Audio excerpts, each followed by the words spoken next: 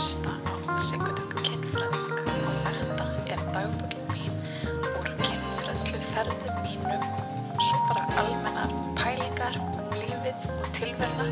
hvernig það að vera kynfræðingur. Svo fylgstu með og njóttu. Ég held ég gef það bara opinbert. Þetta bara orðið nýju uppbólstaður minn til að taka upp. Það alltaf hægt að koma sér vel fyrir alltaf svona einhvern skemmtilega reytingur af fólki og alltaf fá svo góða veitingar og þetta held ég var launum minna. Það næs. En það ekki alveg svo gott. En ég var sérst að koma frá tannlækni. Það í frásögufærandi? Nei, það það ekki. En ég verð að játa að í hvert einasta sinn sem að ég leggst í tannlæknastólinn eða bara hreinlega labba inn til tannlæknisins og svo þegar ég leggst í stólinn þá horfi ég á þessi pyntingartæki og ég hugsa alltaf með mér, hvaða típa það sem gerist tannlæknir? Þú veist, ég fæ svona eitthvað Dr. Saxi hana, þú veist, þegar Latti var hann eitthvað sturlað læknir. Ég fæ mér svona þannig ímynd, ég fæ bara eitthvað svona, hverju vill einhver gerast tannlæknir? Mér finnst þetta mögulega eitt bara einn skrýtnasta starfstétt sem fyrirfinnst og ég velti því alltaf fyrir mér hvort þetta séu pínu sadistar, skilur, eða kannski bara líka, já, svona eiginlega sadistar bara. Þið vita að þetta vont, en ég veit að þau eru samt eitthvað svona, já, þetta gott vont, við erum að hjálpa þér, við verðum að lækna þig, en þú veist, að hamast á kjaftinum á manni með einhverjum ógeðslegum borum, með ógeðslegasta hljóði í heimi og svo bara eitthvað trillast á manni með tannfræði og flúor og kæfa mann með þessu vatni og svo tekur þau ryksugun og tróða henni upp í mann líka. Veistu hvað í alvörunni, hvað gengur fólki til? Og ég veit þetta nauðsynlegt, ég veit það, ég átta mig á því. Þetta mjög nauðsynlegt fyrir bara fólk, einhver kona hérna. Akkur tala fólk á spíker í símanum? Akkur notar ekki bara þráðlaust eða bara leggur þetta upp að helvitis eyrunniðinu? Ég þarf ekki að vera með þér í síntalinu. Smá pirringur hérna, var kannski að koma frá tannlækni, var ég búin að taka það fram. Ég held svona hvað dofinn og deyfð öðrum megin og maður velti í fyrir sig hvort það sjá ekki allir hvað maður asnalegur. Og nú þú kannski að hugsa bara, Sigga, var kettlingin með skemmt? Og ég skal bara alveg segja það, ég með hræðilegustu tannsögu ever, þannig að ég nenni ekki svona að fara út í það. En allavega, já, þannig að allan tíman, menn ég hjá tannlækni, sama þá að sé bara eitthvað svona vera að setja flúor á mig eða hvað, og hugsa ég alltaf bara eitthvað, hvað fór úrskeiðis hjá þér? Af hverju vildur vera tannlækni? Ég menn þetta alveg svona þema, það alveg þema í bíómyndum. Ég held að hann uppáldi mitt, Steve Martin, einn uppáhaldsleikurinn mínum, ég held að hann hefur verið allan að 2 myndum, hann var verið eitthvað svona kvala lostafullur tannlæknir sem bara naut þess að kvelja fólk. Ég meina, lilla hryllingsbóðin, hann gerði það ógleymanlegt þar sem hann var að lýsa því yfir hvað hann nautas að kvelja aðra og því meiri sársöki því betra. Ég menn þeir nú alveg dúllur í dags tannlæknar, þeir deyfa mann og svona, ég segi það ekki. En ég var einu sinni beðin að vera með smá erindi fyrir tannlækna og þú hugsa kannski bara býtu, what? Akkur varstu með erindi fyrir tannlækna Sigga? Það bara meikar ekkert sens. Ég skal sko segja þér af hverju. Það kom einu sinni út hryllingsmynd sem heitir Vagina Denata. Ég held að ég verð eiginlega að deila hlekknum með henni að því að ég má ekki stela myndin og birta hana en ég get deilt þessum hlekk. Herðu, og hérna svona, þetta orðin eitthvað svona, þetta bíómynd sem heitir Teeth. Ég held að hann kom út 2007, eitthvað svo leiðis. Ég seti þetta allt inn á í lýsingu þáttarins. Og þar sem sagt verið að tala það að í píkunni geti verið tennur. Og þess vegna ættir sko ekki að reyna samfarir að því að hún gæti alveg bara bitið limin af þér. Hún gæti bara gelt þig með því að býta hann að því að vagina denata, þetta hljómar eitthvað svo geggjað. Já, þannig að konur bara píkur geta lent í því að vera með tennta píku og það var talið í gamla daga sem sagt, þegar fólk var að segja svona það eru til tentar píkur að núti, að þá hafa þetta mitt átt að þjóna sem svona viðvörun til að draga úr nauðgun, þannig þú áttir ekki, þú veist, ekki reyna að nauðga að því að hún gæti verið með tennur og bitið þig eða eitthvað svona. Og þetta alveg þekkt bara víða heim í bæði sko í trúarbrögðum, hindúisma og eins og hjá Maórium í Nýja Sjálandi og svona. Það eru til sögur einmitt þessa tentupíku sem bara mjög magnað.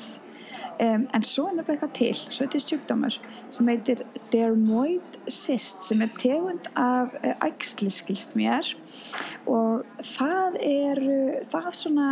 þá verða til þessi litli svona, ef að segja hnoðrar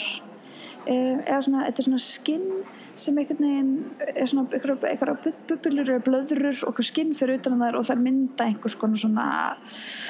ég veit ekki hvað sem maður segja hnoðra, en svona hnúða, ég var að segja það, hnúða, já. Þetta ekki fallegt, ég ætla ekki að neita því, þetta ekki fallegt, en þetta sem sagt eitthvað sem getur gerst og þau eru veltaði fyrir sig hvort að þetta sé það að þau hafi haldið að þetta væri þessar tennur svona fyrstu sinn og þannig hafi þetta komist á kreik þannig að þessi hnúðar hafi þarna myndast við leggöngin og vaxið þannig í leggöngunum og einhver hafi séð þetta og þá hafi sagan farið af stað en svona líka búið að byggja á þessu eins og þegar við tölum skírlífsbeltin sem nú reyndar virðist vera uppspunni, mýta og misskilningur frá sem sagt fólki á 17. og 18. öld sem var að endurtúlka miðaldir út frá gömlum textum þannig að það hafa ekki fundist nein skírlífsbelti frá miðöldum en það virðist sem að flest skírlífsbelti sem eru til eru frá sirka 17. öld og þau eru byggð á einhverju misskilningi í texta og svo eins og eitthvað djók sem hafi farið of langt og ratað bara njóka menningu og við bara tökum þessu sem gefnum hlut. Hvað magnað, hvað margt í bæði sögun okkar sem túlkaður í þessu eftir á og hvað magnað þegar við förum og rýnum í það og svona förum að vinda ofan af skilningi, þú veist, eða svona, já, misskilningi. En þessi mynd sem sagt, Teeth, eða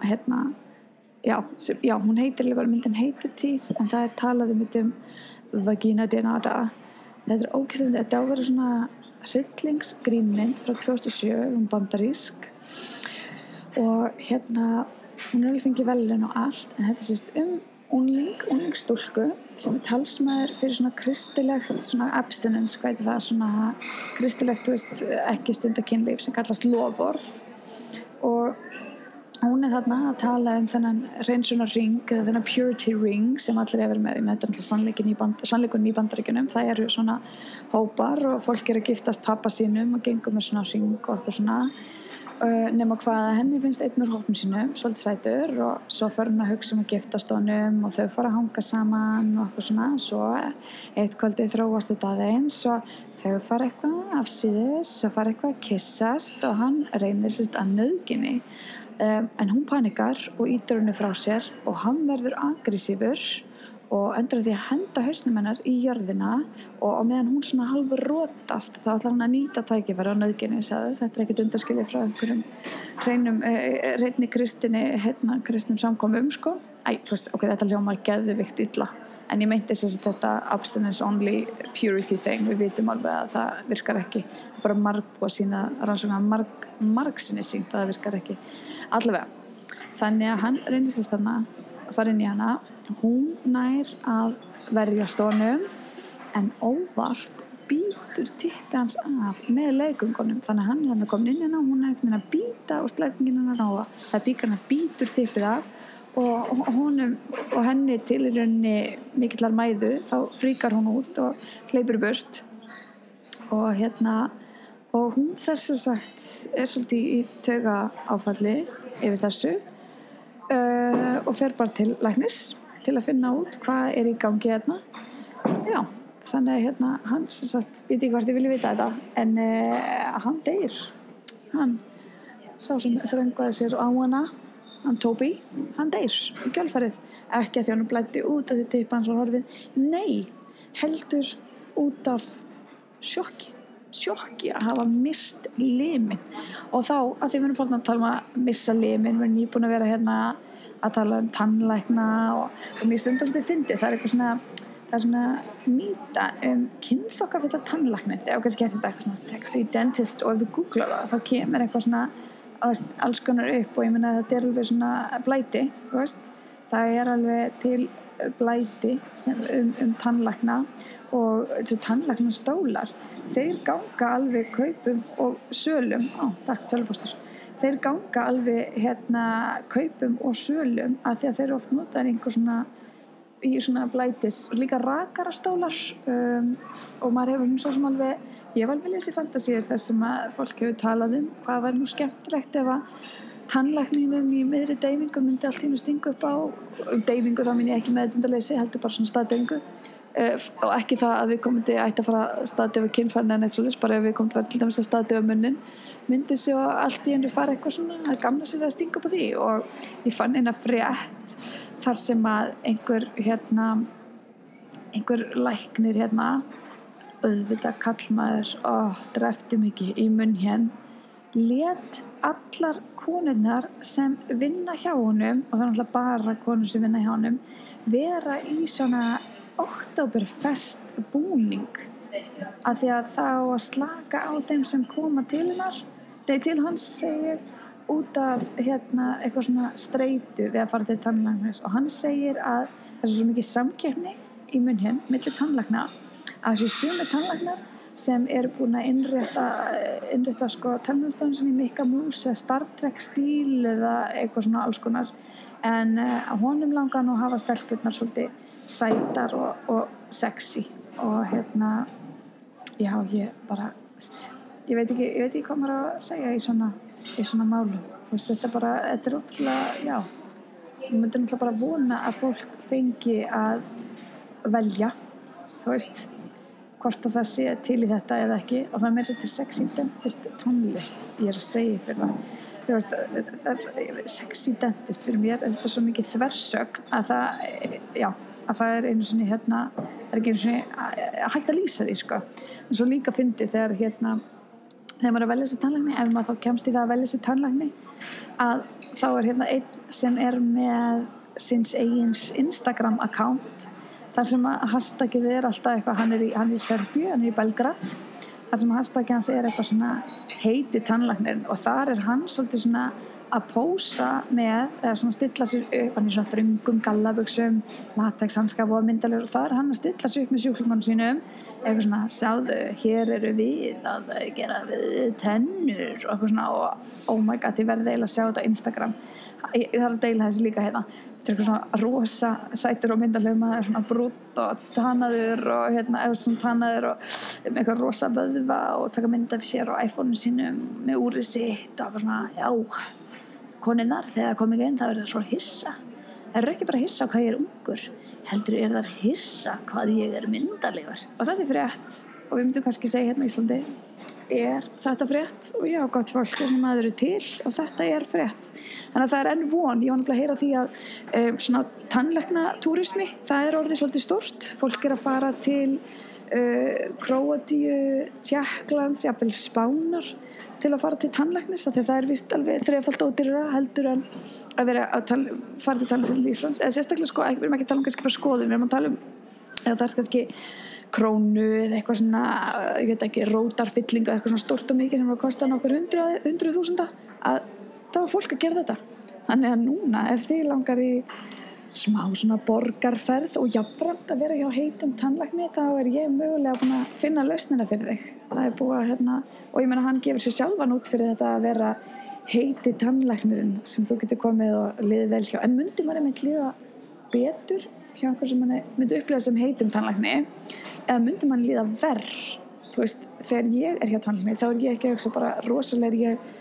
tælandi núna með opinn kjaftinn og einhvern veginn skemmtar tennur og andfúl eða eitthvað, þú veist, þetta er svo ekki flattering, myndi ég ímynda mér og svo með horfa upp í nefið á tannlækninum og veist, á andlitið og maður sér hverja einustu sko, húðflixu og auka hár og maður svona rýna í húðina, veist, hún fituð, hún bólótt, hún slétt, hún hrukkuð, hún með mikið af hárum í nefinu, gæðistu út, hún með hór í nefinu, þú veist, eitthvað svona, maður pæla alls, því þið setja ekki alltaf grímuna alveg yfir sig, sko. Þannig Ég svolítið svona veltisur minn, auðvitað tannlæknablæti, það fyrirfinnst alveg og fyrir það fólk sem vill hafa tannlækni sem kannski líka myndalegan, þá getur þetta alveg verið spennandi, ókunnug borg, en það má samt ekki ætlast til eitthvað muni gerast í tannlæknatímanum með heita tannlækninum, gott að það sé bara tekið fram, þetta bara fantasían sem við erum að tala það er það eina sko, ætla sé mikil samkeppni samkeppni á Íslandi, þannig að þeir sé eitthvað farnir að keppa og reyna að gera sig eitthvað sexy og reyna eitthvað svona ég held ekki, ég hef ekki heyrt að því sko, en það samt svona áhugaverð pæling, það rosalega fyndin pæling. Þannig já, fyrir ykkur sem eruð að pæla í tannlæknum þá ekkert að því að dreyma einhvers konar kynlífsathöfn með tannlækninu sínum eða einhverjum öðrum tannlækni eða bara í tannlæknastólnum, það má líka, það þarf ekkert að vera neitt skrítið og bara að gera að leyfa sér að fara þangað, en hins vegar ef þú ert eins og ég og tannlæknir gersamlega slekkur á þér og vitandi af tannlæknatíma verður kvíða í heila viku, þá það kannski ekki alveg málið, þannig að ég kveð að sinni. Takk fyrir að hlusta á dagbók kynfræðings með mér, Sigurdór kynfræðing. Ef þú hefur einhverjar spurningar, athugasemdir eða vilt hreinlega bóka mig í fyrirlestur eða skemmtun, þá getur haft samband við mig á samfélagsmiðlum. Ég á Instagram og Facebook, en það einnig hægt að senda mig tölvupóst á sigga@siggadag.is. Og með þetta afskaplega væntum að þú væri til í að gefa þessum þætti kannski einhverjar stjörnur, það auðveldar öðrum að finna þáttinn og svona dreifir gleðinni. Við sjáumst að sinni.